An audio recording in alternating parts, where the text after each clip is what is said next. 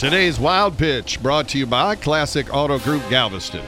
Cincinnati Reds first baseman Joey Votto is not only one of the best hitters in the game, he's truly an American treasure. Votto is renowned for his interaction with the fans, joking with them, and sometimes, like in this case, trolling them.